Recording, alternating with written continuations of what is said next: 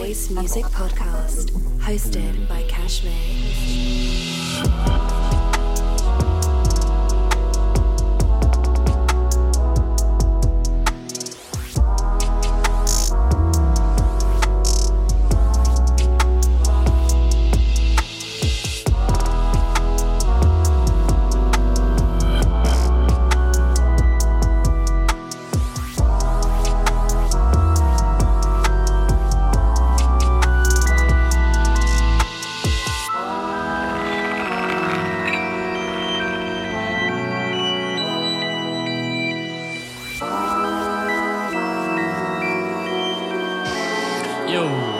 What's up? This is Cash, aka Cashmeric. 9th episode of the Bass Music Podcast. Very special guest today, AJ from Dream Boy Audio. But first, some unknown. This is Mysterium from Wavecraft Collective.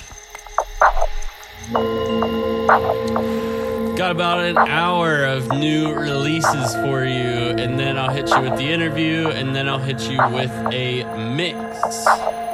Alright, here we go. You're listening to the Bass Music Podcast.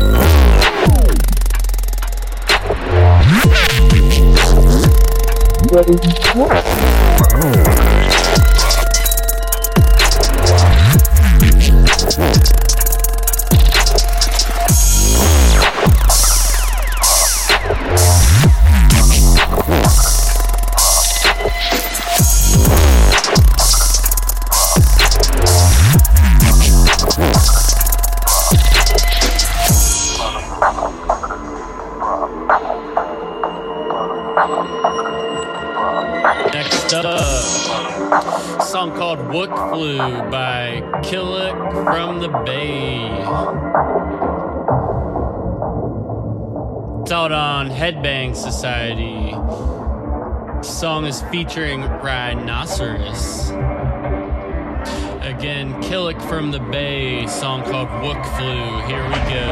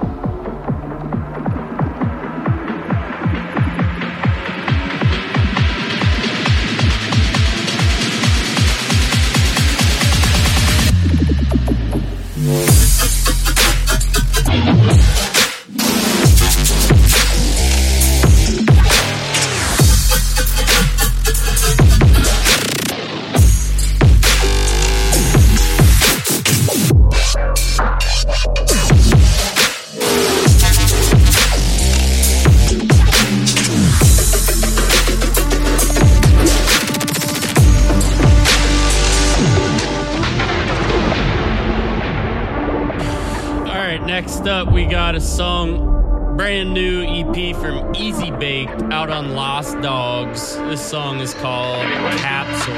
Did you say a spaceship? That's right. That's what I thought you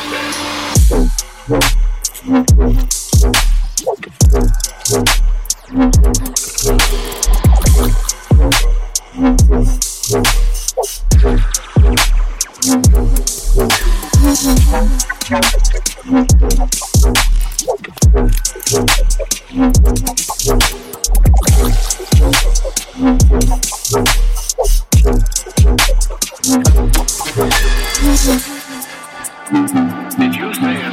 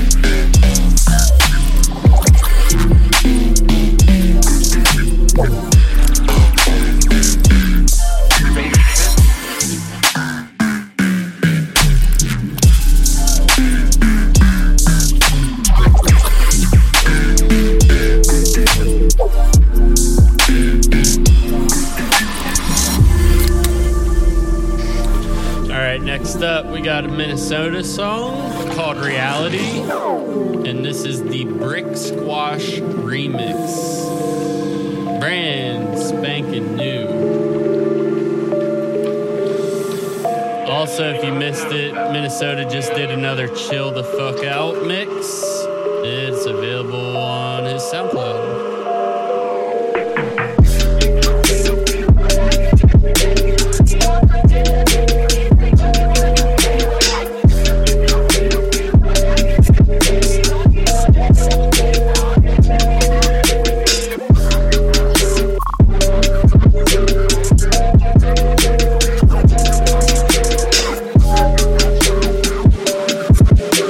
You're listening to the Bass Music Podcast.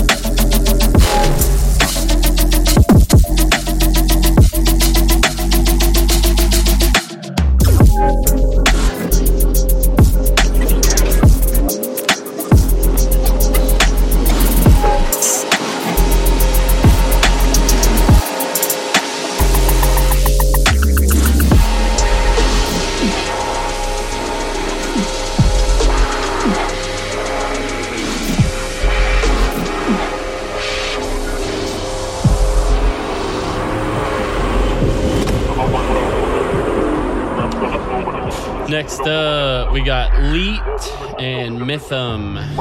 This song is called Jaden. It's featuring Brother Nature. Alright, here we go.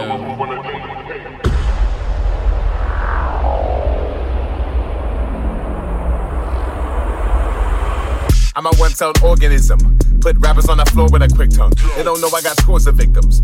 Morris twisted story's a big one. Big man come set the stage. The speed is not Johnny Cage. You see no blood from all rage. I run right through your crew all day. Making moves like a juke all day. One C-man's come through all wavy. Want these hands, boy, you must be crazy. See how I move on a daily, pay me. Stayed out of games with faces. Took them all back to the races, back to the basics. How can you taste this straight to get in? My style's amazing. Hear this typhoon. All uno, I feel the mind tune. All directions, feel the cycle. Hop on level, hear me like whoa. Neo, straight out the Matrix. Ichiban, none can ever take this. Be wise and never come chase this. Boy, if I'm sideways when I face it, I make this golden and shape shift all. Don't wanna get caught when I'm blazing. I break this mold when I bake them slow. I can never stop when I'm raging. Grabbing that page, turn back when the first stack that I made left them smoking. And now they come talk to the men, cause I'm off of my plans and my hands stay open.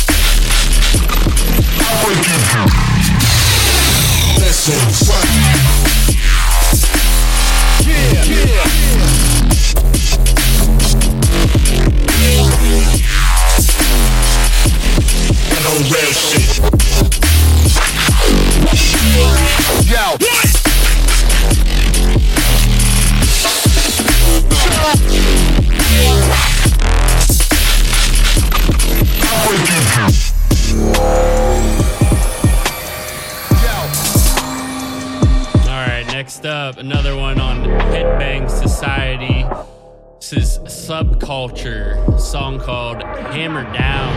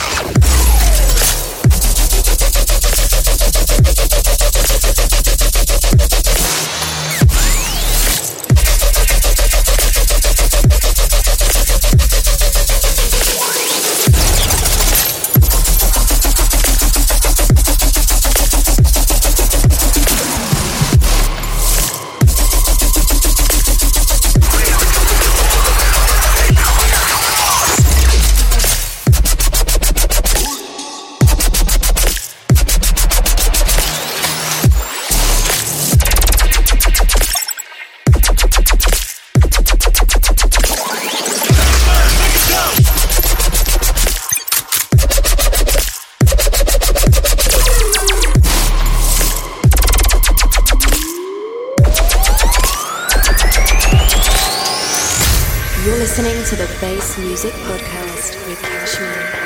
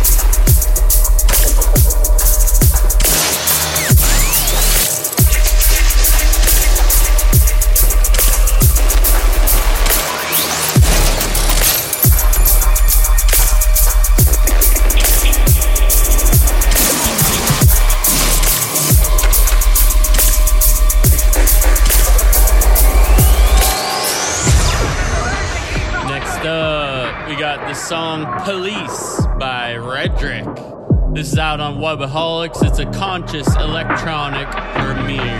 Let's go.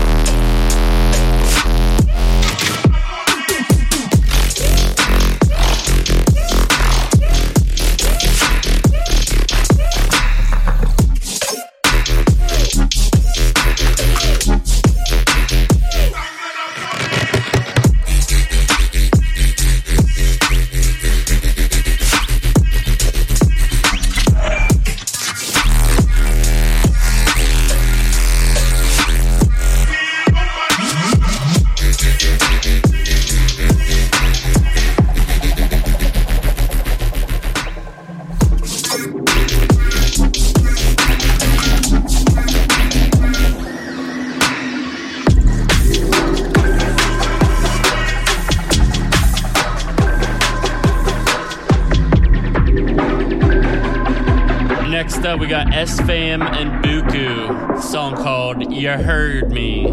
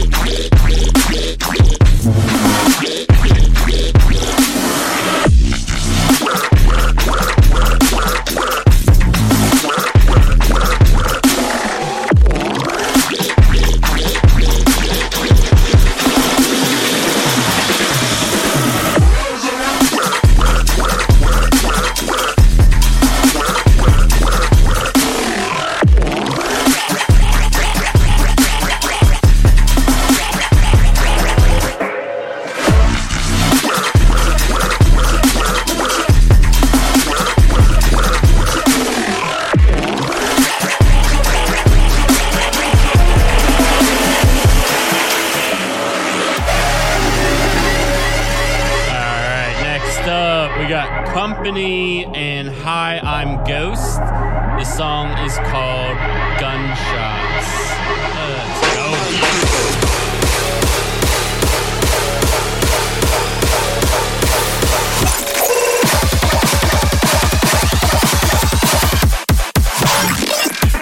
Gunshots to make you ain't got this.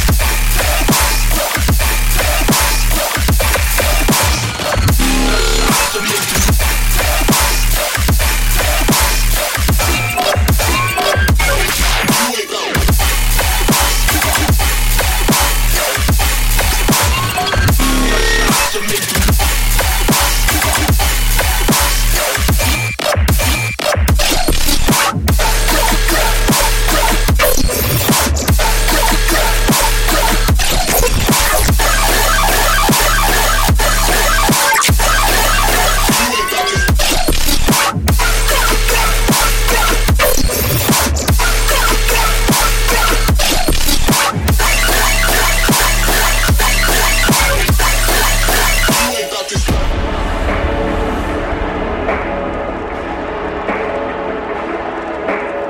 You're listening to the Bass Music Podcast with Cashmere.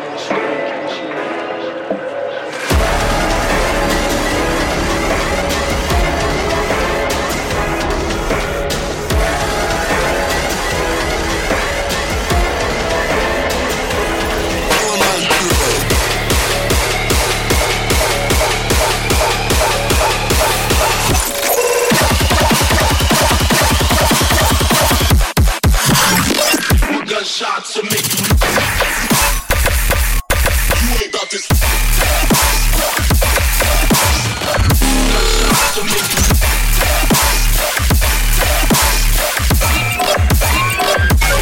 You ain't got it.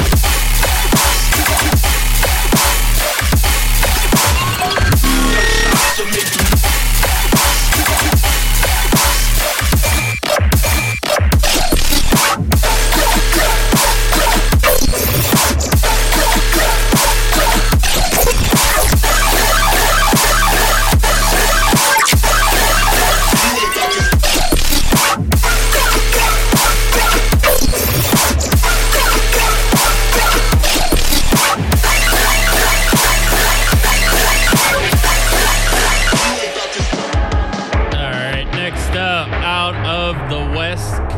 This is Daco, song called Rumble. Alright.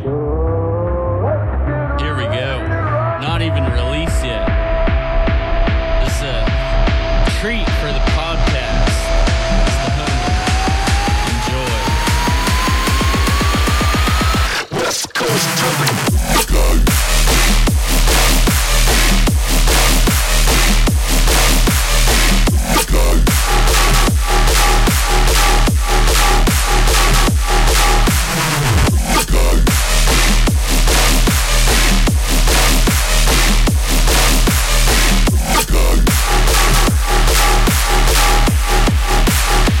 West Coast jumping.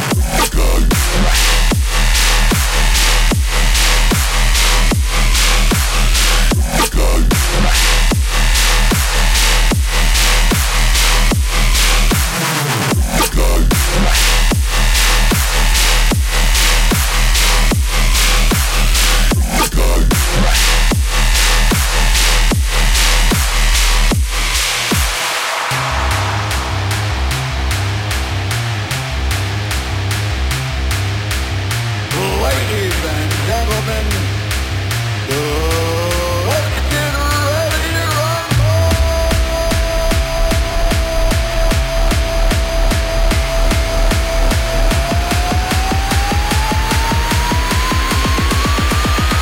West Coast jumping.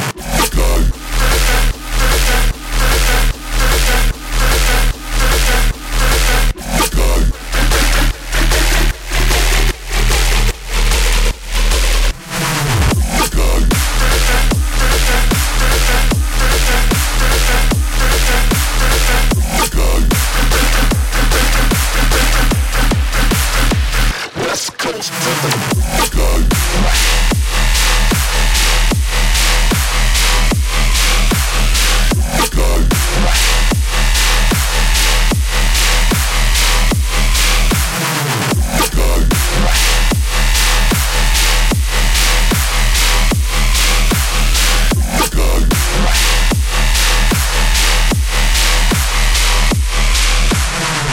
The fighters are in the ring. direction into Dissolve. The song is called Raindrops. It's out on Headbang Society. It's the Electric Hawk premiere. All right, here we go.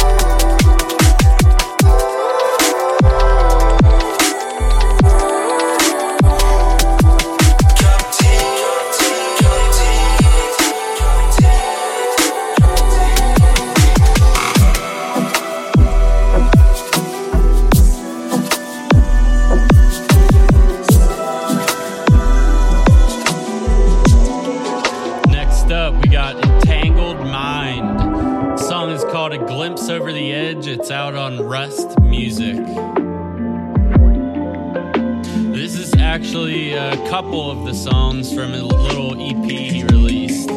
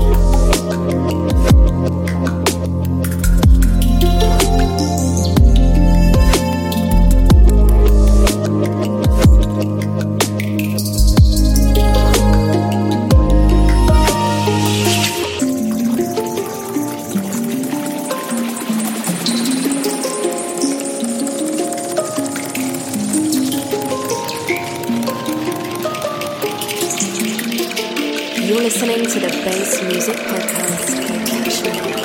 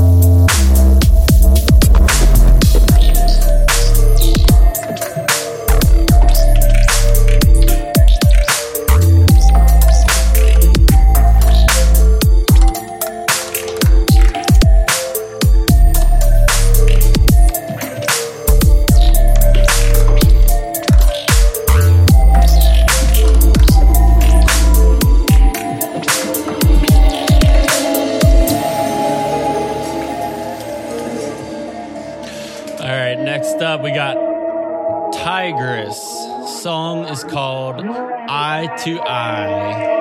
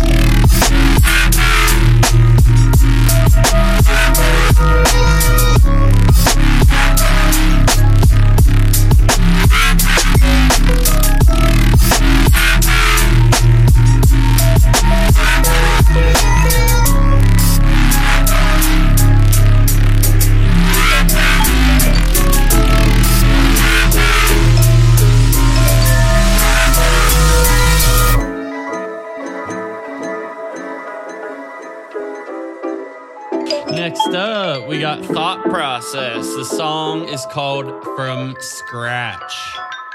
Throwback.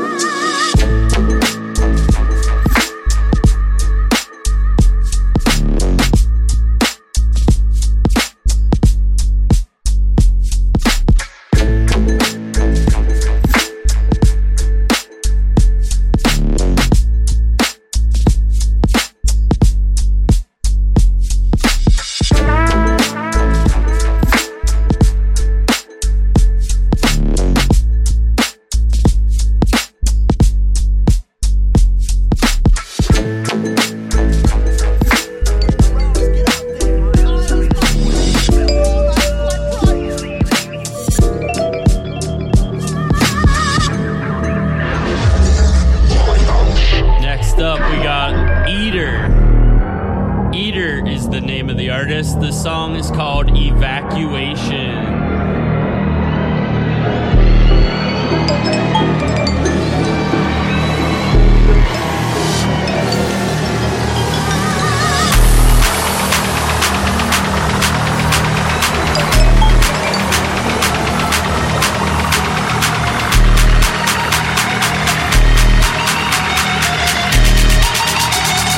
Ever feel like you're just security?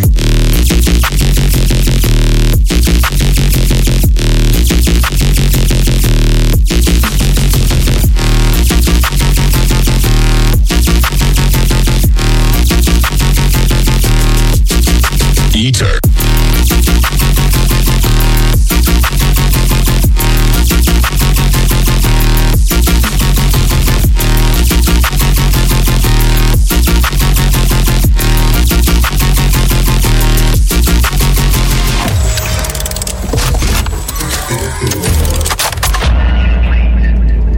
Someone call a doctor. Let's say we forget about all this. Go to the beach instead. Can you take us? Anyone?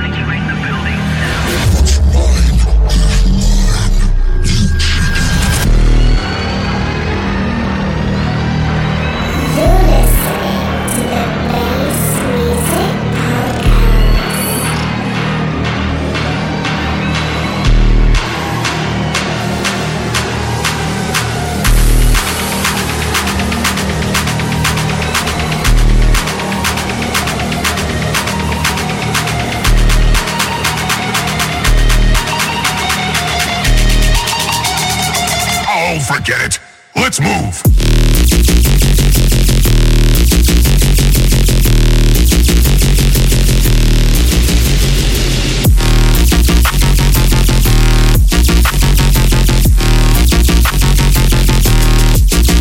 Eater.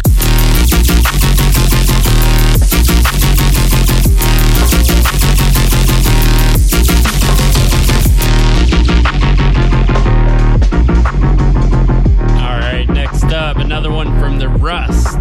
This is Malachi. The song is called Nightwalker. Total opposite direction. And you're gonna deal with it.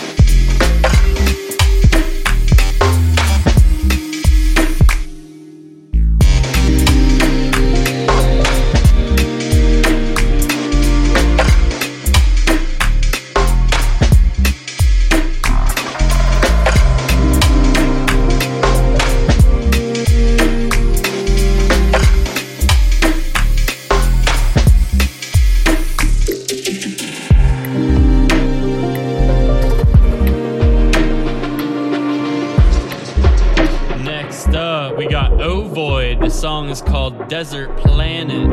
It's also out on the Rust.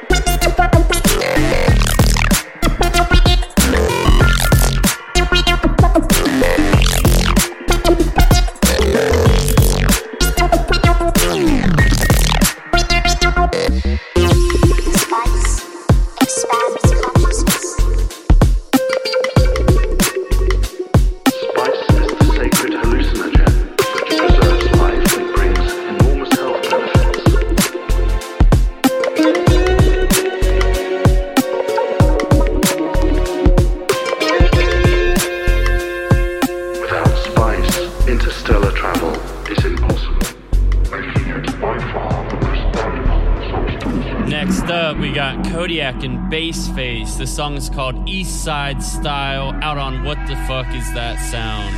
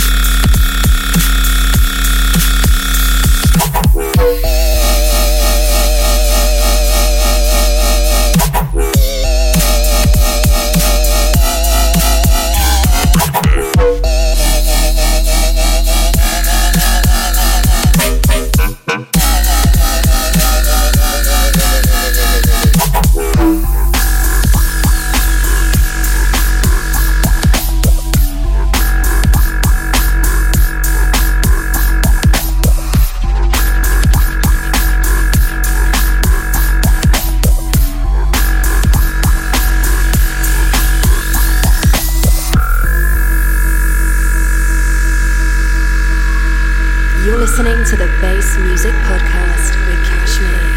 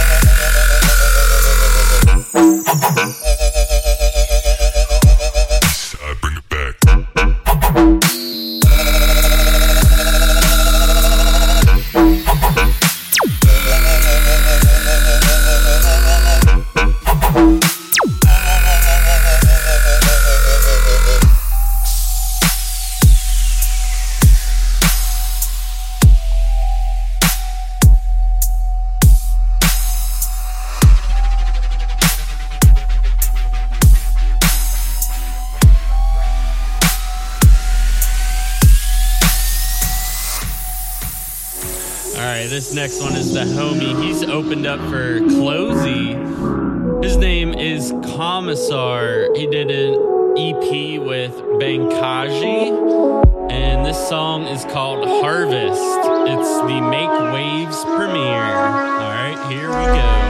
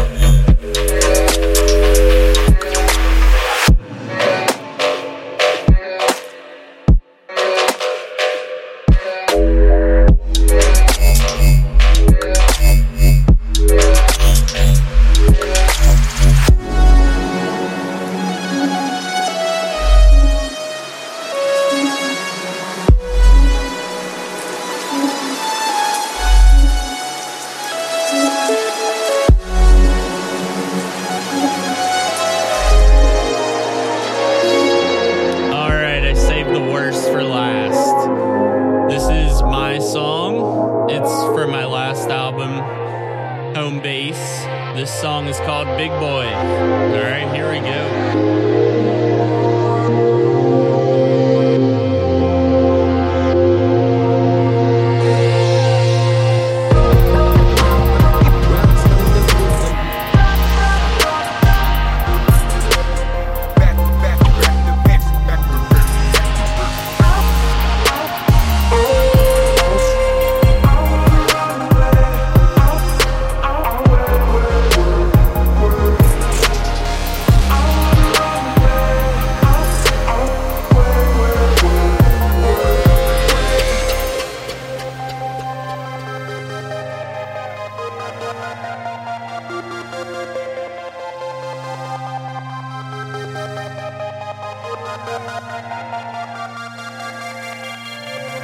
You're listening to the Bass Music Podcast with Kashmir.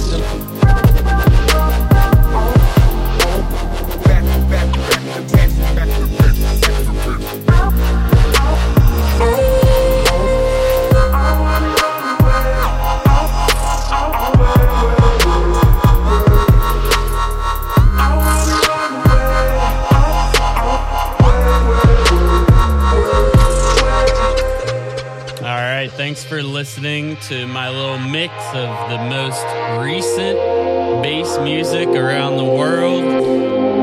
All the tracks can be found in the description of the podcast. I made a little playlist of them of their SoundCloud tracks. Next up, I got an interview with AJ Mauser from the Dream Boy audio team. Got it. Ah, technology. Can you hear me? Yes, sir. There we go. I had to accept the permission to record before it would let me speak to you. So. Yes, dude. I like your little neon glowing Dream Boy audio logo back there. Oh, that's dope, isn't it? Yeah. You know Kyle Deneen. I'm gonna plug Kyle. Kyle Deneen from he's the artistic visionary behind What Fest. Oh, cool. Yeah, he actually he hooked us up with that. One of his pieces. It's I don't know, I have it here in my office now. I just have it cycling. It's got several different like color functions, but it's super cool. I actually leave it on. So like I'll do meetings for my day job, like just completely unrelated audio stuff. And like they'll see that and they'll be like, "What's that?" And I'm like, You have no idea. Oh, cool. It's this club thing. I don't know. Right. I'm actually gonna get my This is how I turn on my second monitor. Ooh.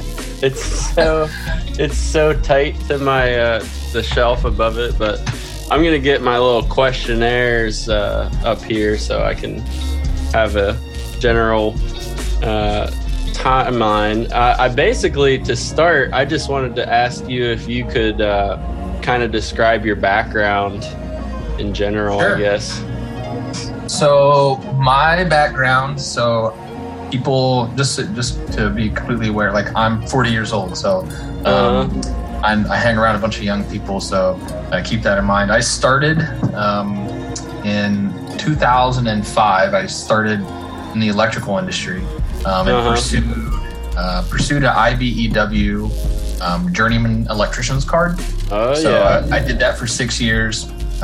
Once I wrapped that up, I went back to college to study electrical engineering, and basically wrapped up an electrical engineering degree at the end of 2014. And I've been doing, that's basically my education background, but my day job I'm a safety consultant. I basically oversee a business that focuses on electrical safety Nice. And engineering studies, but got a team of engineers all over the country. It's a lot like doing production work. Like my team's all over the country, and like I'm trying to make work. And, so there's a lot of similar skills between that and Dream Boy. But heck yeah, funny how that has worked out. Yeah. The kind of the project management side of that, and just I don't know. I would say kind of, you know, the desire to learn and build things was a really good fit for the Dream Boy project. So it's been a fun challenge and fun experience kind of growing that business. Heck yeah, man. I'm curious too. Were you ever a musician at all? Yeah. Really? Nope. I don't know how to use CDJs. If it's any consolation, I've been a DJ for 9 years now, and I don't either. Yeah, I mean, it's. I'm a bit embarrassed to be, you know, when I'll tell my customers, like, you know, I can bring CDJs and like I can even set them up, but like, don't ask me to use them to sound check. Yeah, I don't know how to do that. Leave that to the other boys. Well, cool. So when did you first come up with the idea? When did you go from like, okay, I just want to go to a show, then you evolved in thinking and were like, I think I can actually like do a better job or something? What was that a factor? Were you thinking like, these shows could sound better? I know they can. A little bit. So a little bit of history of Dream Boy. So yeah, please. Dream Boy actually started with 3 of us. So myself was really kind of I was kind of an afterthought in the whole process. So, my business partner Adam actually it's his brain baby, it's his brainchild, I should say.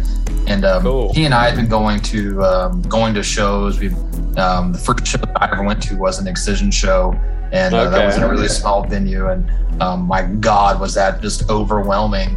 And so we did that a few times. Wait, when was that? I'm sorry. That was in my first bass show was in 2013. Cleveland, Excision in Cleveland at the House of Blues. Oh, and, cool. So I mean, and it was just absolutely overwhelming. I had never seen or heard anything like that. So I was a huge Transformers fan, and I don't know. The time Excision was doing like this crazy opening sequence with like this sampling of Transformer noises, and I was just like, whoa, like this is cool. And then, like, got all the black boxes, and I was just like, okay. So Adam and I we've kind of been going to shows for, I don't know, about 2 years, and then he got the idea. He's like, local shows suck.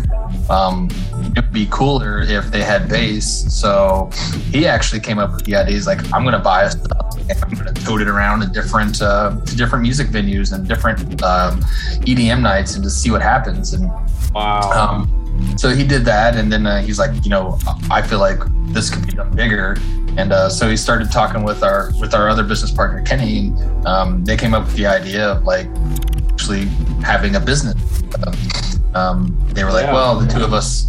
Kenny lives in Atlanta, and like, well, this sounds like fun. I would like to be a part of this. So I kind of tossed my hat in the ring, and I was like, yeah, I can. You know, I think I'm a good fit for you guys, and I think we can all do this. We're all doing music together. So we started a business. The cool thing was we had planned on buying a bunch of Yorkville 21-inch speakers, and because Adam already had one, he's like, let's just buy more of these. I was like, all right, cool. And then we ran into we were at a Borgore show in Columbus, and it was a PK event, and Adam and I had on these black PK hats from Grassroots, California.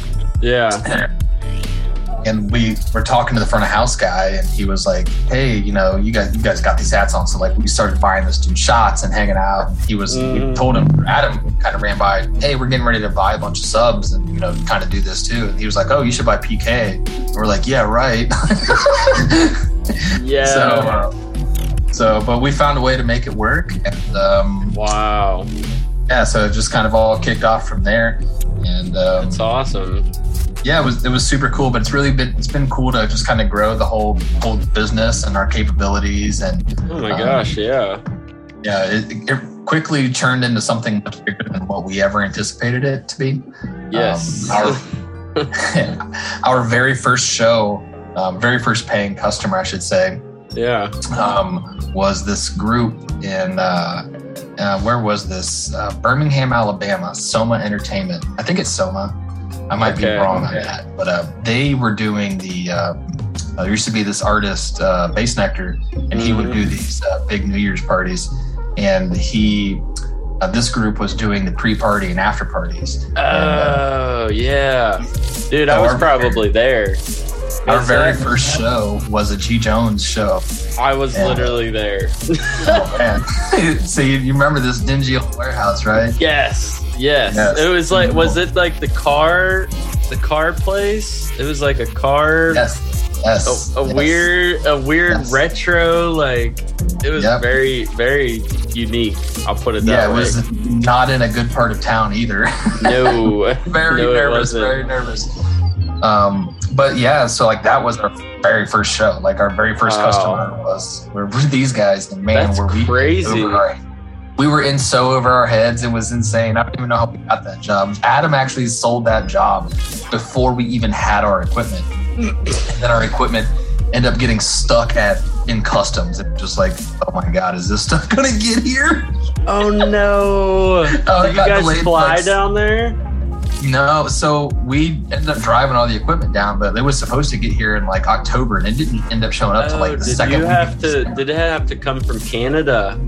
Yeah, it did, but it got stuck at the border. Oh no. Yeah, it was That's not wild. good. Hey, well, I couldn't tell that there was some newbies doing sound that night. I could not tell. It was a first go, that's for sure. And, wow. I mean, it was a good time. Oh my gosh, yeah. Well, it was weird. That actually. We were using like extension cords and everything. We didn't know anything. I mean, it was so bad. What was it like having G. Jones and Epron? No, that wasn't with Epron. It was just G. Jones. It was G. Jones and Ill and Gates. Whitberg. Yeah, and there's Ill Gates the second night. Yep, that's right. Yeah. It was it was interesting, man, because like we were huge fans, and it was just like, oh man, look at this. And, no pressure. Nope. Yeah, not at all. Right. Like, don't mess it up. Right. And we thought we were, because like, man, we honestly we kind of got hosed on that deal, because we were told that it was going to be like 700 people. Yeah. And it was like, all right, well, we got a PA for like maybe 900 people. Like, yeah, we could figure it out. It's like, and then they oversold that venue. I think they sold like 2,200 tickets. Oh my God. And like we were in the situation where it was just like, by the time the headliner came on, we had no room left in the PA, and it was just like we were pushing everything harder than, there were lights blinking and like things were overheating, and I was just like, please don't break, please don't break, please don't break, please don't break. Just go find the fire extinguishers and be ready. Yeah, and nothing, I mean, that is, to this day, I've never felt an amp get so hot as I did that night. Wow, that's I thought crazy. for sure we were going to melt stuff. Oh my gosh. Yeah, it was a good time. Well, that's perfect. That just answered my question of what was your first gig. I had no idea it was that. Yeah, neither did we. I figured it was like a little house party or something you guys practiced with. No. We set it up in our friend's warehouse, and it was like, oh, okay, we got it to work, and we sound checked like 1,000 times with Lavender Town, and it was just like, to this day, I could not hear that song and not be in that warehouse. It's like, all right, here we go. Oh my God. Well, I did a deep dive on your Facebook, on the Dream Boy Audio Facebook page, going like, I went all the way back to the beginning, and and I saw that you guys did an early show at the Mockbee, which I've played at, and I love that venue, dude. That's one of my all-time favorite little venues. It's like a old. They used to do. What was it? It used to be a brewery, basically. Yeah, I can't imagine sound was easy that night. That's a really weird sonic challenge, because it's like a tunnel. It's a tunnel, basically, a brick. Yeah, it's a bass cannon is what it is. Yes. And, the good thing about that venue that it is a tube, but it's there's nothing at the back really, so it's like everything just kind of shoots out the back, and there's not a lot of primary reflection, so it's not terrible. But getting gear in and out of there is terrible because you have to carry it up those steps on the side. So yeah, I forgot about that. Those were not good times. I'm glad we don't have to do events there anymore. We've actually, somebody asked us a few weeks ago to do an event there. I was like, I'll come hang out, but I really don't want to carry speakers in there. I'm sorry. Like, it's a tough one. Oh yeah, it's I would like doing events in Cincinnati, but just not there. I feel it, man. Another one I noticed that you did was a show with my buddy Adam Langoff. Magnetic out at the Mousetrap. Yeah, that's an interesting story. Oh yeah, is it a podcast worthy story or? Oh, for sure. Oh hell yeah, let's hear it. Hold on. I gotta grab something real quick though. I'm holding. All right, I'll be right back. Real quick. Oh. Dude, I'm glad. This is my first Zoom meeting, like interview wise. So this is actually a test run. Okay. I'm hoping everything sounds all right, because I tried to set up my like legit mic as my audio feed, so it should sound crispy. Yeah. So Adam Langoff, nice guy, by the way.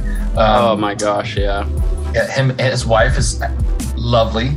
If you're listening, thank you again for the opportunity to work with you folks. So here's the story behind that. That was actually an EPROM show, right? Yes. And that show for us, so my business partner, Adam, hits up that Adam, and he says, hey, you're doing this is Adam hits him up like on Wednesday. He says, hey, I see you're doing an EPROM show on Saturday. And he says, I am. And my Adam says, well, EPROM is like one of my friends, really, like it's his favorite artist, and his name is DJ, and he's a music producer. And he says, Saturday we were going to come over and watch EPROM because it's DJ's bachelor party, but DJ's a producer and loves EPROM. Yeah. And my Adam says to Adam Langoff, he says, I want to come over, but that show would be way better if you let me bring my PK sound system in there. And Adam Langoff says, well, that's awesome. He goes, but I don't really have the budget to do it. And my Adam says, that's okay. I'm willing to do it for free, but you got to let my friend DJ open. Wow. And Adam Langoff says, this is the most unprofessional thing anybody's ever asked of me.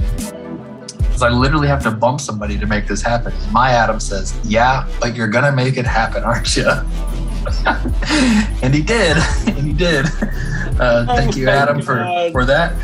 And wow. We got there, and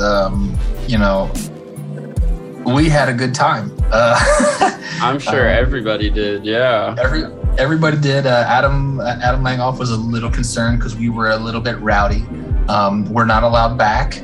Yeah. Hey, well, that's how you roll, man.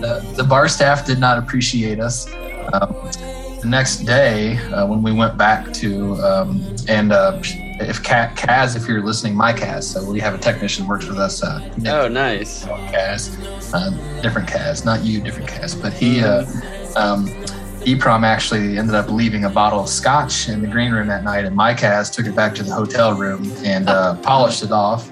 And that was an interesting. The next day was pretty rough for him. I don't think he's touched. You're listening scotch to the Bass Music Podcast with Cashmere. Yeah, so we went back the next day to load out, and the bar staff was there, and they were just like, I thought they were going to stab us or cut us as soon as we walked in the door. And then we went right next door when we were leaving, because there's that little head shop right next door, right? Yeah. And apparently we had rattled some things off of their wall. So. Oh, no friends over there either. Yeah, we didn't tell them it was us. I was going to say, did they find out you were the sound crew? No. Not until this podcast. They were cleaning up some broken glass when we got in. Oh my god! I was like, Wonder who those people were that did that. Wow. But yeah, that was a good time. We talk about that show frequently. And oh my gosh, that's cool. Yeah. And then I was trying to think of where me and you met. I know where we met. Yeah. Yeah. Where was we met at our friend David Timko did a show. Was it Elevation? Was Elevation. And where we were testing the structural integrity of the building. Exactly.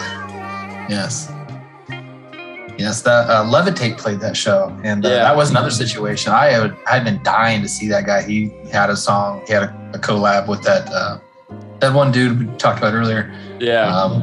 Called Chasing Heaven, and it's like one of my favorite songs ever produced. Yeah. I had never even seen Levitate on a bill, and David announced that show, and I was like, "Yo, I want to come to this show." And guess what? That show would be way better if we brought a PK sound system. He was like, "You're gonna bring a PK sound system?" I was like, "Yeah, man, I'm going to, because I want to see this dude on one primarily." Yep. Dude, that's crazy. So that's how I met you, and that's how I met David. Wow. David's still a good homie. And then I saw you just a few weekends ago at David's show. So yeah. Full circle, right? Yeah, I was there doing my Renegade projection mapping. And that was before the overtaking of LED screens. Yeah. I think we're going to get back to that projection mapping, because they have laser projection mapping now that's like super bright. Well, yeah, I was that was like back in the day when I just showed up with a bunch of pieces of plywood. Good times though, right? Hey, exactly. So when did Lost Lands come into the picture?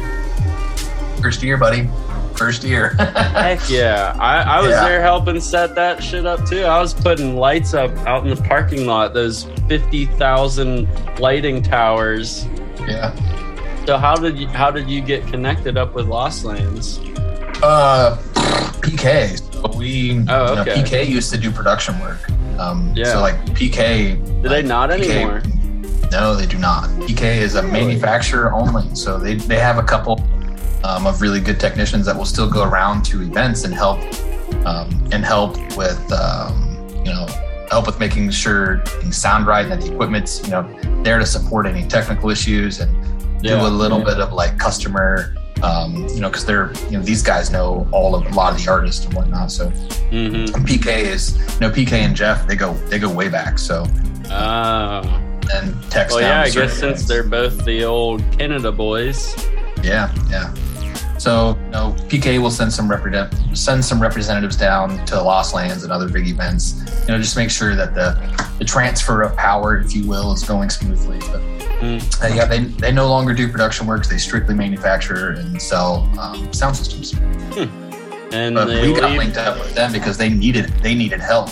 Wow, that's crazy. They needed help, and we wanted to learn. So we showed up and started pushing boxes around and plugging things in. And so did they just add your subs and everything on top of their system, or did you have your own stage that you ran, or how did that work? So the first year we didn't bring any equipment out. Okay, you were purely just there, just to push boxes around and plug things in. Just manpower, yeah. The second year though, second year. Oh yeah. Yeah. So the second year we actually ran. We brought a bunch of our equipment, and by that time we had been able to essentially find out other small production companies that had similar gear to ours. We were able to kind of source it all together, and we actually did all the sound camps the second year, so all 6 stages. Cool. So we got some gear from PK, or PK supplied some gear, and we supplied some gear, and we built all 6 of those sound camps, and then we're responsible for running them for the weekend. And that was, that Lost Lands is like production boot camp, man. Like, and I'm not talking like Air Force boot camp. I'm talking like Marines or Navy SEAL boot camp. I mean, it is. Oh, dude, I have a buddy. He drives forklifts. They'd have him doing like 36-hour shifts, dude. Oh, dude, it's insane. Yeah. I try to avoid. I kind of white gloved it this year, so I wasn't able to go do load in. But Kaz, shout out Kaz. Kaz went and did all the load in, and we actually had our own stage again this year. So I like to keep all of our gear for that event in one area, so it doesn't get strung all over the place. I can't imagine. Yeah, and you make sure you get it all back. Yeah. But yeah, no, there's certainly a learning event. I was there for the volcano fire. Dude, isn't that the volcano, like playing during Destroyed, like is one of my top 5 musical moments ever. Yes, like ever. That's gonna be hard to top. Baby steps. Yeah. There's actually a really interesting article where that's Excision, Downlink, and KJ Stalker, right? Yeah. There's an article that came out shortly after where somebody interviewed Downlink, and he was giving like a play-by-play of what was going on stage once they realized the volcano was on fire. Yes. And it was like, Jeff was like, look, the volcano is on fire. And they was like, should we stop? And like, no, just keep playing. So those guys just kept rocking. Like they knew what was going on, but they were just like straight screwing. metal. Oh yeah. That was cool. That was awesome. God. That'll go down in history for me. Yeah, same, dude, same. So then, when did what festival come into the picture? So I actually I met one of the founders of What Fest, Ryan. Shout out Ryan McKee if you're listening. And for those listening, What Festival is the name of the festival. Yes. It's what then question mark. Yeah, that's kind of like Bonnaroo, how they name their stages, which stage and what stage. Yeah, there you go. Here you go. Yeah, so I actually met Ryan McKee, at Lost Lands. And, nice. He was hanging out at my buddy Anthony's tent, and Anthony's like, "Oh, this is Ryan." I was like, Ryan's like, "Hey man, I heard you do sound." I was like, "Yeah." He goes, "I need it for my festival." And, I was just like, "Who are you, dude?" Yeah. Who are you? Like everybody needs sound for their festival. Yeah, here's my phone number. Like, yeah. Then like he came through and was like legit lineup. I was like, okay, cool, yeah. So we did their sound for them their second year, and last year. So hopefully I love working with Ryan. He's heck yeah. He's got vision, and yeah. You know, every time he comes up with an idea, I'm like, you want to do what? And then it works. And I'm just like, dude, do you want to do a festival where? Oh my junkyard? Gosh. Yeah, dude.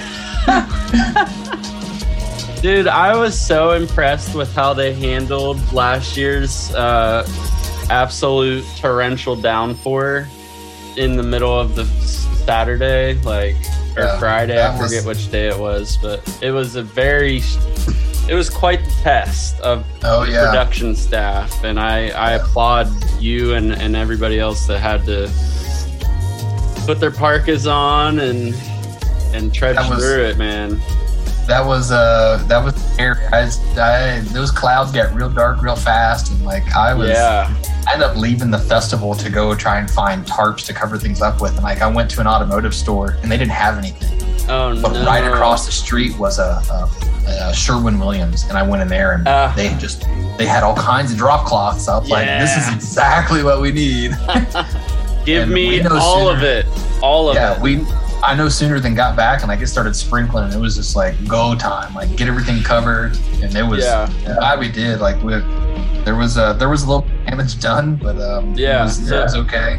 Have you ever had like a loss, like financial, technological loss from weather events? So during that event, we had a little. We didn't have an immediate. Did we?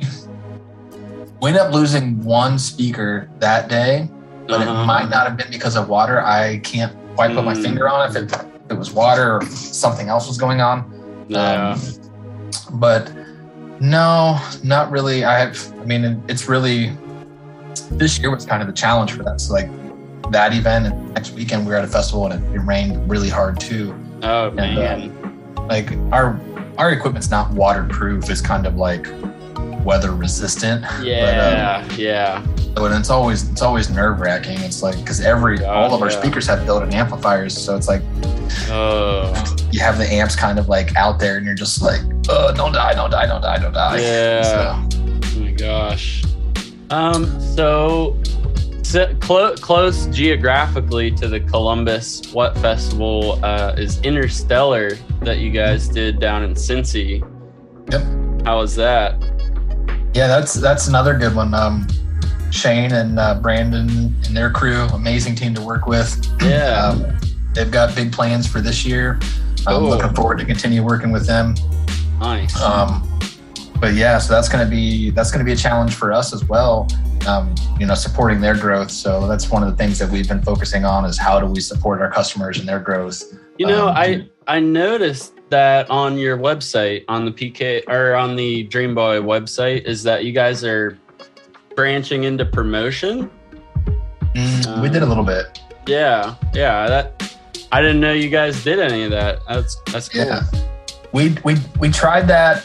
When we first started this, it was just like, well, what do we want to do? Do we want to? Yeah. We kind of had this idea that we would organize events and be promoters and sell tickets and kind of work with other promoters and there was just too much work. There's a way more work goes into promoting than I ever thought. Oh my gosh, yeah. I think every DJ has that trajectory that they quickly divert from when they see how hard it is. Selling tickets is an art, and I don't care what you just can't be like, oh well, I'm just gonna get a nice lineup and the tickets will sell. Like, and that's not it at all. That's not how that game works. No. So we got away from that pretty quickly. I was just like, look, our skills lie in setting up speakers, making them loud, not in selling tickets. So we got away from that pretty quickly, and I'm kind of glad we did. I feel it, man. I noticed that you guys work a lot with Ignite events. Do you want to speak to that? How you guys started connecting with them? Yeah, Chad Smith, Chatty Daddy, if you're listening, we love you, Chad. So that's another interesting kind of situation. You might start to hear kind of a pattern here. So we had been, there was a Liquid Stranger show in Columbus at Scully's. Yeah. And Chad was throwing the Stranger played Scully's? Oh yeah, this was like 2017. Okay. Yeah, early 2017. And we wanted to go. And we wanted to, at this time in our lives, Adam and I were just like, we want to go do everything and we want to take our speakers with us everywhere we go. Like a kid with his puppy, right? Yeah, exactly. So we hit up Chad and I said, hey man, I want to come to this Liquid Stranger show. My name's AJ. I'm with Dreamboy Audio. I've got a PK sound system. I want to come to your Liquid Stranger show. I want to bring my speakers. And he's like, you're going to bring a PK sound system in here? I was like, if you'll let me. And he was like, okay. He's like, I don't have this in the budget. I was like, yeah, but I want to come to this show anyways. So we worked out a super sweetheart deal. Yeah. And that's how I met Chad. And we've been doing events with them. Shortly after that event, we tried to do a G Jones show. G Jones went on tour and was like, yeah, let's book G Jones. And we booked that show with Chad. And that's where we learned about, selling tickets and how hard it is. I was just like, no, we're done with this. So actually we did a Whittler show too. And I actually noticed. Actually, I have, as a reminder, right here on my whiteboard. Wow. Very first ticket we ever produced. Oh my gosh. Keep that right there. That's cool. I keep it on my whiteboard, so as a reminder. Yeah. This is not what we do. The roots. Yes. Yeah, so we started working with Chad, and he kind of fell into a deal. There was a festival in Michigan that got canceled, and all the artists were already in the Grand Rapids area, and he ended up booking a bunch of them to do the very first bass country. And then we just kind of started. He reached out to us for support for that brand going forward. We didn't do the first one, but we've done all but one of them since then. And so yeah, it's been great supporting his vision, growing with him. He's got another brand, Detroit-based City. Those are super, super cool events. They are actually in Detroit at this venue called the Russell Industrial Complex. And it's like, dude, it's Detroit grimy warehouse. It's like, it's the stuff things like, it's legends are made out of this place. Like, it's insane. And like, we love going in there and setting up big sound system and just you can't break this building is the awesome part about it. Like, a bomb could go off and this building is just going to keep going. Oh my gosh. Well, yeah, that leads me right into my next question. Did you guys do stuff for Movement Festival? Did you do something there for Movement? Yep. So we did a 2-night after party for Movement. The first night was with Ignite. It was a lot of dubstep. I think Snails and Downlink played that event. Nice. Snails definitely did. And then the next night it was all Movement, got all folks from Movement. So I think Golf Clap might have played it. Yeah, nice. But, it was super fun. Like hearing that kind of music on a big sound system was just like, oh yeah. You can't help but move. Yeah, that was cool. And like the second night they took down the LED wall, so it was just like lights and some lasers and like super vibe. Heck yeah. Well, the last event that I wanted to ask you about, it was a cluster that I think only happened once or twice.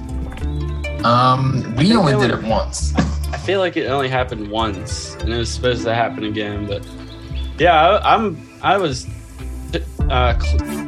acquainted with the guy that threw it. And it was like a super homegrown festival, and I think it just got to be, I don't know if they sold enough tickets to make it happen ever again. Yeah, I think there was. I'm not entirely sure. I know it didn't sell too well. I loved doing that festival. It was like, yeah, cool. It was in a cool location. It was kind of difficult to get to. Yeah. But it had a really good lineup. Not a lot of people ended up showing up though. So I think the ticket sales were, not quite what they were hoping for, but, which always surprised me for that lineup. Yeah, I know. It was really good. I just think getting out there was a difficult thing because like it was it was kind of hard to get to. And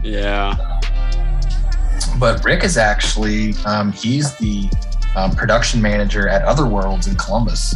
No way. Yeah. So all the cool stuff that's going on there is kind of his idea. Like No way. That's pretty sure he books the artists that come in and out of there. I could be wrong, but I'm pretty sure that I know he's got a big hand in all of that. I haven't talked to him for years, but yeah, I met him in Pittsburgh.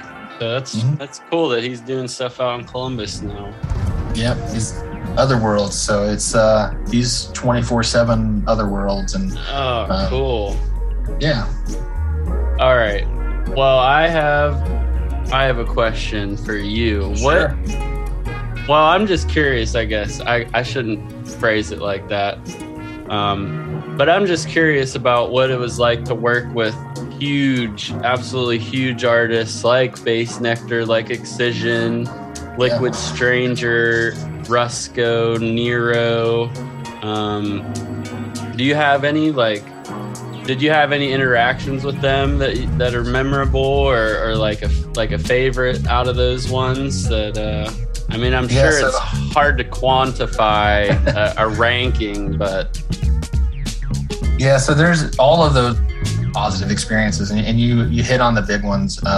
Yeah. You know, doing the Bass Nectar shows. You know, those were a learning experience, man. That's like I cannot overstate how much I learned and how great it felt to be a part of that team. And you know, were you providing speakers for that? No, you were just the sound. Well, we did a little bit. Yeah, there was a few instances where we sent some of our equipment, but we helped out a lot. The New Year's shows, you know, were always so the thing, you know, the thing with PK Productions was that they don't have a really big team, and so their staff in the United States is, you know, really a lot of it's not just guys that come in from Canada. So, you know, they were always needing help, and they were always short-handed. So there was, you know, once we kind of proved ourselves, you know, they were like, hey, you know, you guys are already coming to these events anyways, like come a few days before and help set up and, you know, work a few days. And the cool thing was, like, with the especially with the Bass Nectar shows, was like we would go work the few days before, and like our deal was, hey, we're gonna come do load in, build the PA, but like we're not working the event and we're not doing load out. Give us that ticket, baby. Well, it was even better than that, because like we had, you know, we would go for sound check, and then we would go and save seats for our friends. So nice. We would have, like, the last 2 years, we ended up saving like 40 plus seats for all of our friends, like in the prime location. So it couldn't have gotten any better, you know. And I would have gladly done that show for free. But you know, we were making some money to go do it. So, but you know, working those events was really special. And honestly, the most memorable event with the big name stars was probably the last freestyle event that Bass Nectar did in Denver. Yeah. I don't know if you remember, but the second night, at the end of the first night, so between night 1 and night 2, they ended up canceling the event, and because there was an issue with the venue, and they canceled the event. Like Saturday morning, they was like, "Oh, the show is canceled for Saturday night and Sunday," and they didn't really have a plan. And so we're all there. I was there in a visiting capacity. Like I was not working, had not planned to work the event. And I was at the Airbnb with all my friends, and they're all like, what's going to happen? I was like, I don't know. And so, you know, we're all seeing this all unfold on social media. And I still remember to this day, there's like one of these, like, I don't know, there's signs that they pull behind trucks that they use on construction sites, and it's like light up, use it for traffic, and it says Bass Nectar like canceled. I was like, oh no. And I just remember seeing that, like my heart sinking. It's like all my friends are here, and like we're all here to do this really cool special thing, and like now it's not happening. And so I called my contact at PK, and he's the vice president of PK, and I was like, yo man, I was like, what's going on? I was like, it sounds like you guys are having some issues. And he's like, you're here? I was like, yeah. He goes, is Adam with you? And I was like, yeah. He goes, I want you guys to get to the venue right now. And I was like, what's going on? He's like, we're moving this show today. And I was like, all right, cool. So I was like, Adam. Oh my God. Yeah, I called Adam. I was like, we got to right now. He's like, where are we going? I was like, we're going to move the Bass Nectar machine, dude. Like, it's going somewhere else. And that's crazy, bro. My friends overhear this conversation, and they're like 5-year-olds on Christmas morning, and like Santa Claus has just literally plopped down the chimney, and they're like, you guys are moving the machine? I was like, we're doing it. Oh my God. I felt wild. I felt like a superhero for all my friends in that moment. I was just like, so we ran to the venues. I mean, it was like 1 o'clock in the afternoon, and like it was just like tear everything down. You know, it was just like get the entire sound system and get no LED panels, but get enough lights to do the family photo and get a few lasers. Like, that's what we're doing, and we're moving it to another arena. And then so we tore it all out. And then the next morning we went into, the next morning we got to the new venue at 7 a.m. And I think we sound checked by 11 a.m. So we built that whole sound system in 4 hours from scratch. Shout out to the boys at PK and their Trinity Line Array technology for making that possible, because I don't know how that else was going to get done. But that stuff did exactly what it was supposed to do. What venue did it move from to the new venue? I forget what the name of those venues are, honestly, because there's so many venues in Denver. I think one of them was called First Bank. I think it was First Bank Arena, but I think it was the Denver Coliseum that it moved to. I might be wrong on that, but I'm pretty sure it was. I know the original venue was First Bank. I just remember loving that he did like down tempo sets. Yeah. That was cool. Liquid is always amazing to work with. He's such a super nice guy. Oh yeah. I didn't really. The Nero show that we did, he showed up like 15 minutes before his set played and then rolled out. So like I was hoping to get to meet him and I didn't, but everyone else we've worked with has been super, super cool. I've never had a bad interaction with any of those big name artists. So, well, this is going to be a ridiculously difficult question, but could you give me a top 5 sets that you've ever seen?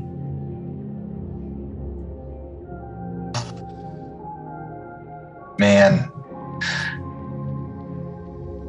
I would have to say most of my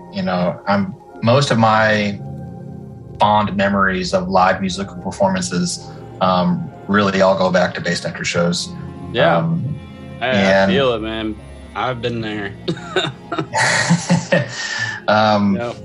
Red Rocks 2015, Deja Vu. Oh yeah.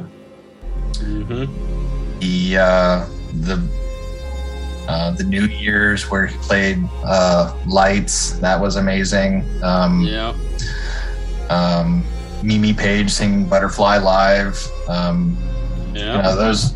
When I think of like my favorite music performances, those call me narrow-minded, but I'm okay with it.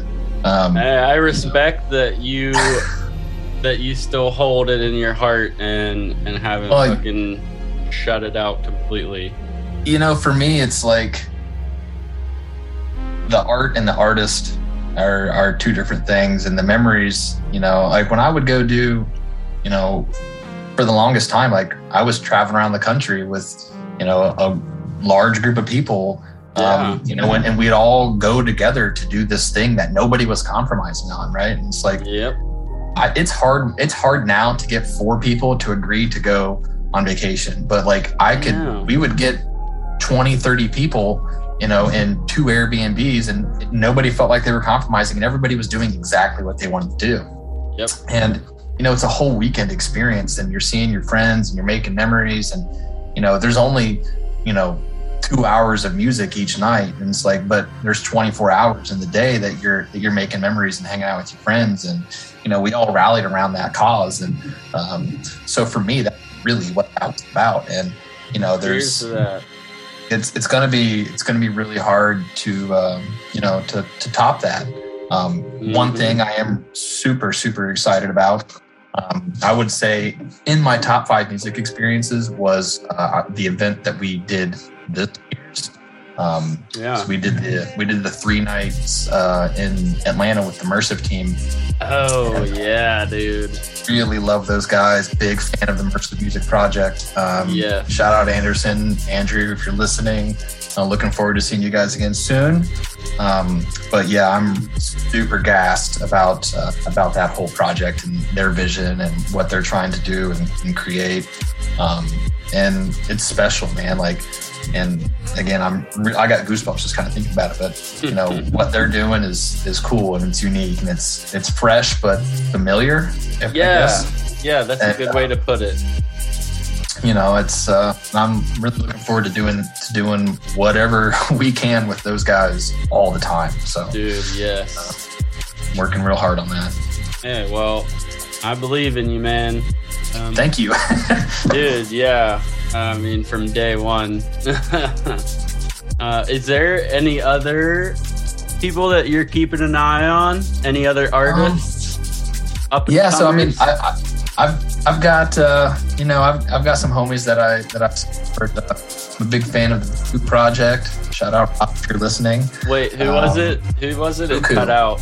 Oh, Buku. He's the Pittsburgh homie. Oh yeah, Rob. Yeah. I'm a big fan of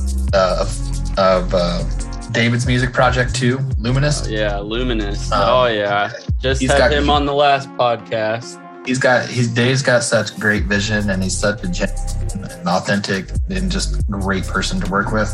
Seriously. There's also another kind of underground artist who doesn't play out much, even really release music much, but guy named, his music name is Unk, UHNK. Dude, I heard that he's coming back. Dude, his music is awesome. It's like I have like this playlist of songs that make me want to drive my truck through a crowd of people, and like half of them are his tracks. I'm just like, yes, more please. Yep. Yeah, dude, he's got that. He was in the Ill Gates School of Wubbery. Yeah. Yeah. Yeah, he's got talent, that's for sure. So, dude, yeah, that's who I'm keeping my eye on. And if you looked at my SoundCloud playlist, like that's what you would see. You would see Mersive, Unk, Luminous, and Buku. Yeah, Liquid Stranger. So, yeah, buddy. That's where my head's at. Hey, I love it, man. Where do you see Dreamboy Audio going in the future? What's next? Good question. So we've kind of got some growth plans in the work. Yeah, I'm not at liberty to speak too much yet, but I feel it. It was a shot in the dark. Everybody always needs more speakers, and that's what we're aiming for. So yes, shows are not getting smaller anytime soon. Shows are not getting smaller, and I want to build bigger sound systems. So heck yeah, that's. Like I said, the Interstellar Music Project or the Interstellar Music Festival this year is going to be it's going to be a big one for us. That's going to be our big show this year. Cool. And so it's going to be a big learning experience for us. But, we just want to get into bigger events like that. We have a sound system now. And we're basically maxing out our potential with what we have. So we need a bigger sound system. Trying to get a bigger one and figure out how to pay for it. Time to get a bigger boat. I know. I know. That's the problem. And, it's so far, to date, a lot of this has been, it's been a business, but it's also been an outlet and a hobby for all of those who are involved, because everybody involved has a full-time job. So, yeah. Man, I got mad respect for you guys holding that down, man. God damn. It's been, it's kind of scary thinking about, what the next phase looks like, what the responsibilities are that would come with that. And, it's nerve wracking, and, we're trying to figure out the best way to navigate that. It's certainly a work in progress, and we've got high hopes. Let's just say it that way. So the dream keeps going forward. So exactly. Yeah. So one thing I love working about Adam, Adam's got great vision, and he's always got good ideas. Yeah. So he's a dreamer for sure, and he's got a vision for this company, and my role in this company is to try to help him achieve his goals, and hopefully make some money along the way. But that's what we're working towards. Hey, well, I just got the ball rolling on something again that I keep. I just always press this idea back into the back of my mind. I try not to let it come up, because I will just fall into the black hole. But I got promoter interested in the Solar Eclipse Festival I want to throw in 2024. Where do you want to do that at? Are you allowed to say? Do you want to take that offline? Dude, that's the thing. I am in your same boat where I don't like promoting. At this point, like, I would rather put the idea out there, and if I'm supposed to profit from it in the future, it'll happen on its own. But that's going to like the path is like right here through Ohio. That's like, what I'm saying, dude. Like, somebody is gonna do it. Somebody's gonna do it. Because I don't know. It's like just asking for it, man. So I'm just starting to poke the bear. There's a lot of people are thinking about that. So I'm really hoping that one of our partners that we currently work with got something in the works. So cool. That's what I don't have any insights, but I don't know. I mean, Ryan, Shane, you guys listening? Like, that's what I'm saying. That's why I'd rather get it out in the open, because I just like to weasel the ideas in and start to get people talking. Yeah, no, I'm in the same boat. Like, Solar Eclipse Festival in Ohio, like right here in our backyard. Like, let's do it. I know, right?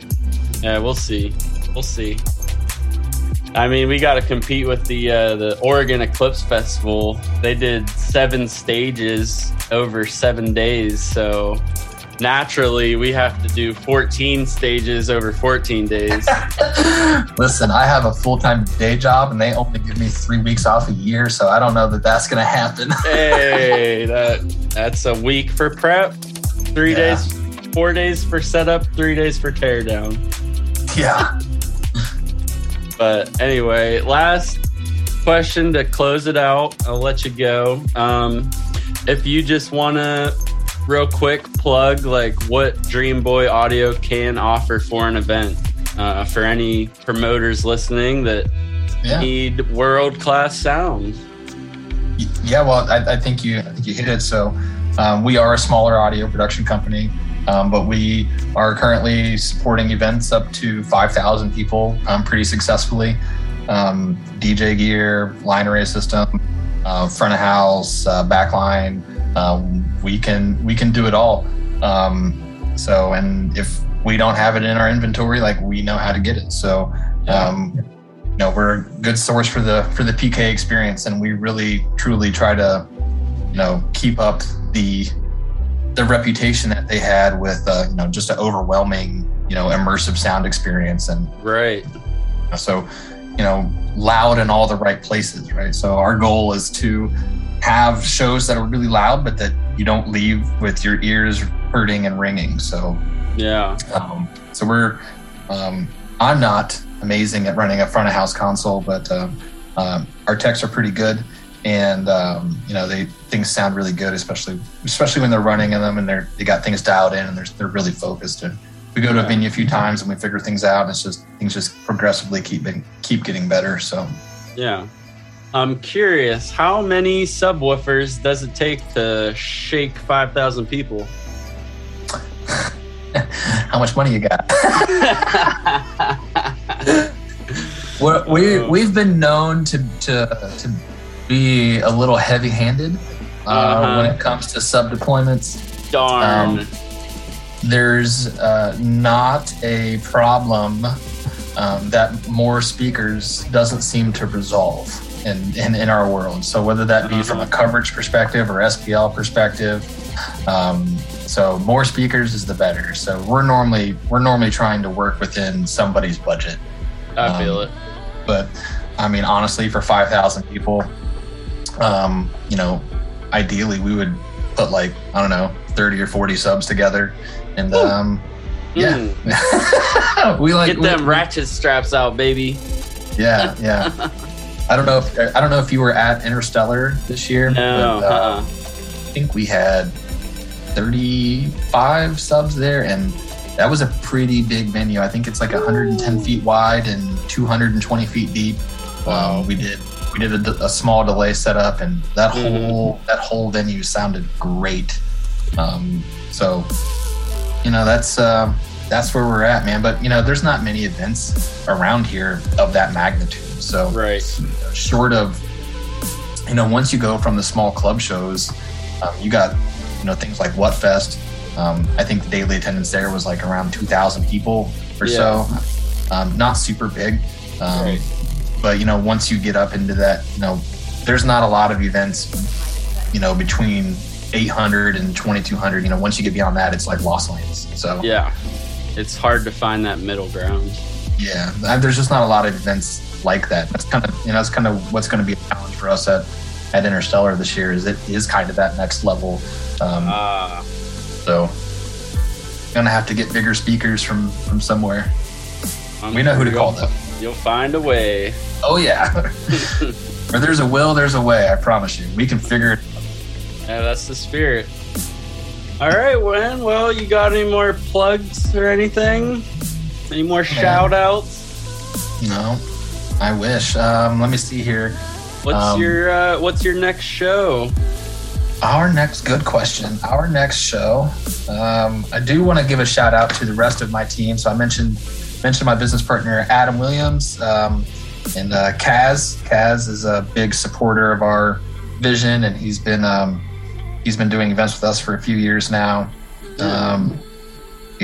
Kaz is amazing. He's got a lot of growth. Kenny Jones, Robert Wright, our other business partners. Don't get to see them out at too many shows, but they are a big part of our success as well. Yeah. Let me see. Our next show is going to Hawaii next week. So my calendar's full of all kinds. Can I hop in that luggage? Hey, buddy, I'm going solo, so feel free to come. Heck yeah, man. Looks like Detroit Bay City is our next show, and that is April 23rd. Nice. Yep, April 23rd. Yep, so we got a little bit of time off, which is fine with me. So I said I'm going on vacation next week, and my day job's pretty hectic right now, so I'm okay with taking a break before things pick back up for the summer and keep going. Well, heck yeah, man. Thank you so much for coming on. Hey, man, thanks for having me. Oh, I'm looking at my calendar now and getting notifications. Oh, yeah. Sorry, I got distracted. Yeah, man, thanks for having me on. It's always good seeing you. Yeah. I'm not quite sure unless you show up in Hawaii next week with me. I'm not sure. You never know, buddy. You never know. Hey, man, if you fancy a trip, I'll be in Kauai from next Friday through the following Wednesday. So it's amazing what one tab of acid can do. I don't know that that's going to get you to Hawaii. Maybe 2 or 3. There in here, buddy. In here, I'll be there. No. Well, I'll be sharing pictures on social media, and you can be there with me. How's that sound? That sounds good. I do love your photography, man. Man, thank you. Got a good eye. Good eye. I appreciate it. Yeah. My day job asks a lot of me, and I travel a lot for my day job. So, I take my camera with me everywhere, so I don't. I feel like I have something to do, so I'm not spending time in the hotels. Team Nikon or Team Canon? Sony. Oh, okay. I see you. Sony fam. There you go. All right, man. Well, I think that's all she wrote, man. All right. Well, thanks for having me on, Kaz. Maybe we do this again in the future. Look forward to seeing you, bud. Yes, sir. Maybe next time we can delve more into the sonic details of how your rig works and everything. Oh, sure. More questions. Yeah, no problem. Yeah. All right. Sounds Chat good, soon, buddy. man. Take Peace. care. Peace. All right. Again, that was AJ Mauser from Dreamboy Audio. Next up, I got a mix for you that I made for Tipper and Friends 2022. This is an all original mix. This has music that spans my whole freaking career practically. It's music from like 6-7 years ago all the way up to unreleased IDs. All right, so without further ado, gonna send you out on this all original Kashmiric mix for Tipper and Friends. All right.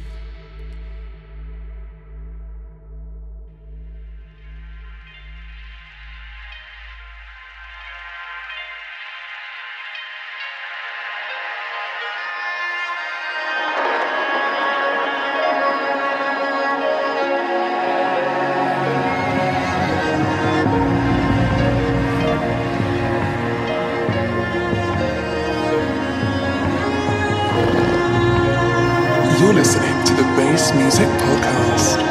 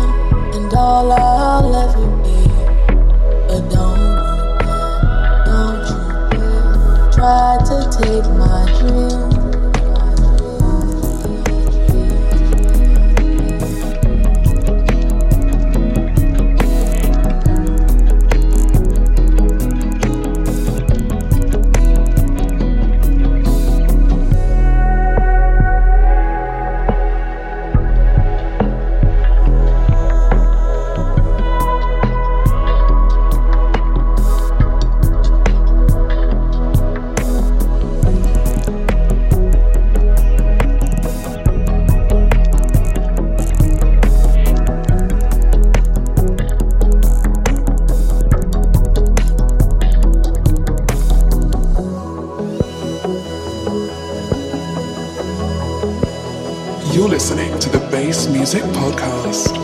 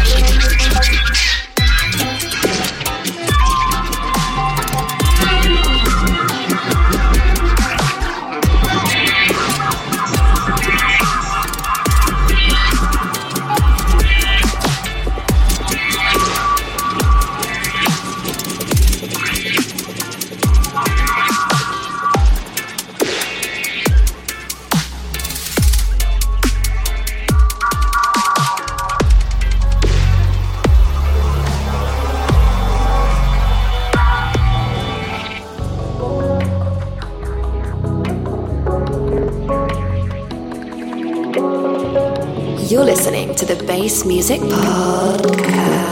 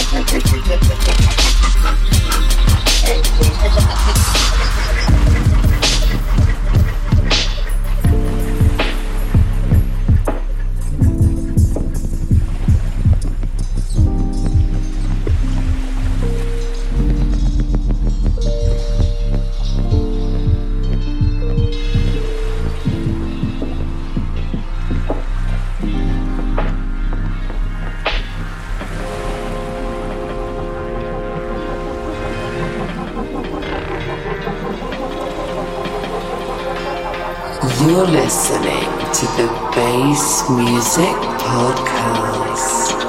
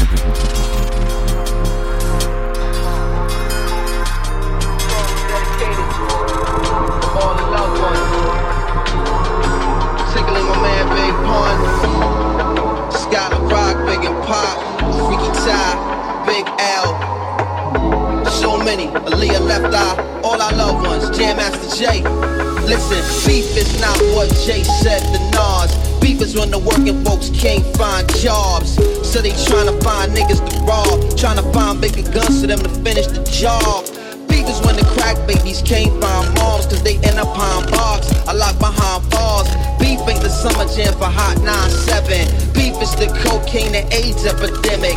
Beef don't come with a radio edit. Beef is when the judge is calling you defendant. Beef, it come with a long jail sentence, handed down to you in a few short minutes.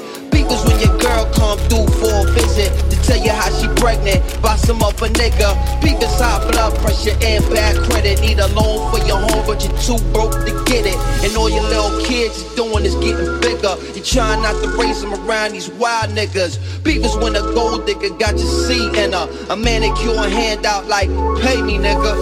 Ha. Or I'm telling your wife is starting up some foul rumor that'll ruin your life. Beef is when the gangster ain't doing it right, and other gangsters done decided what to do with his life. Beef is not what these famous niggas do on the mic.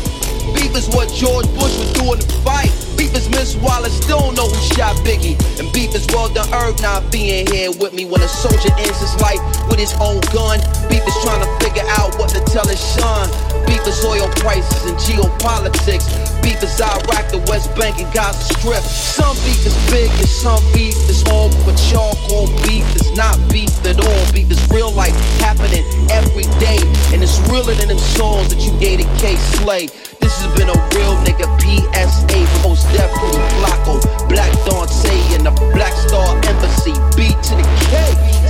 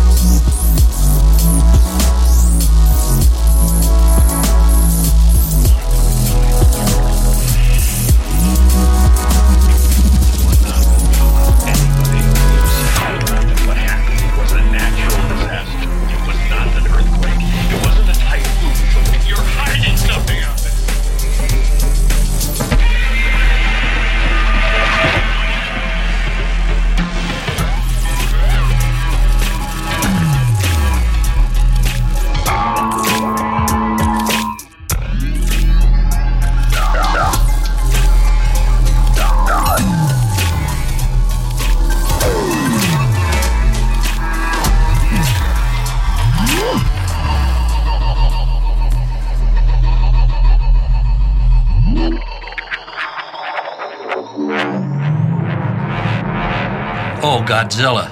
He's back, huh?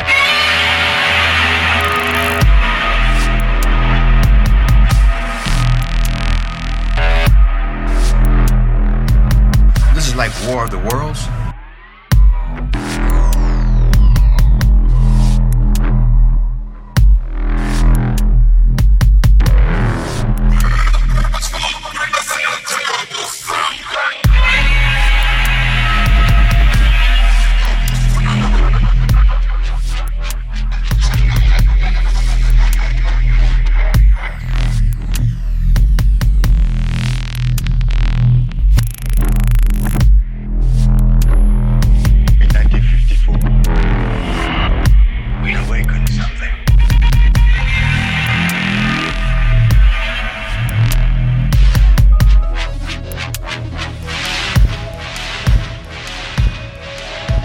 You're listening to the Bass Music Podcast.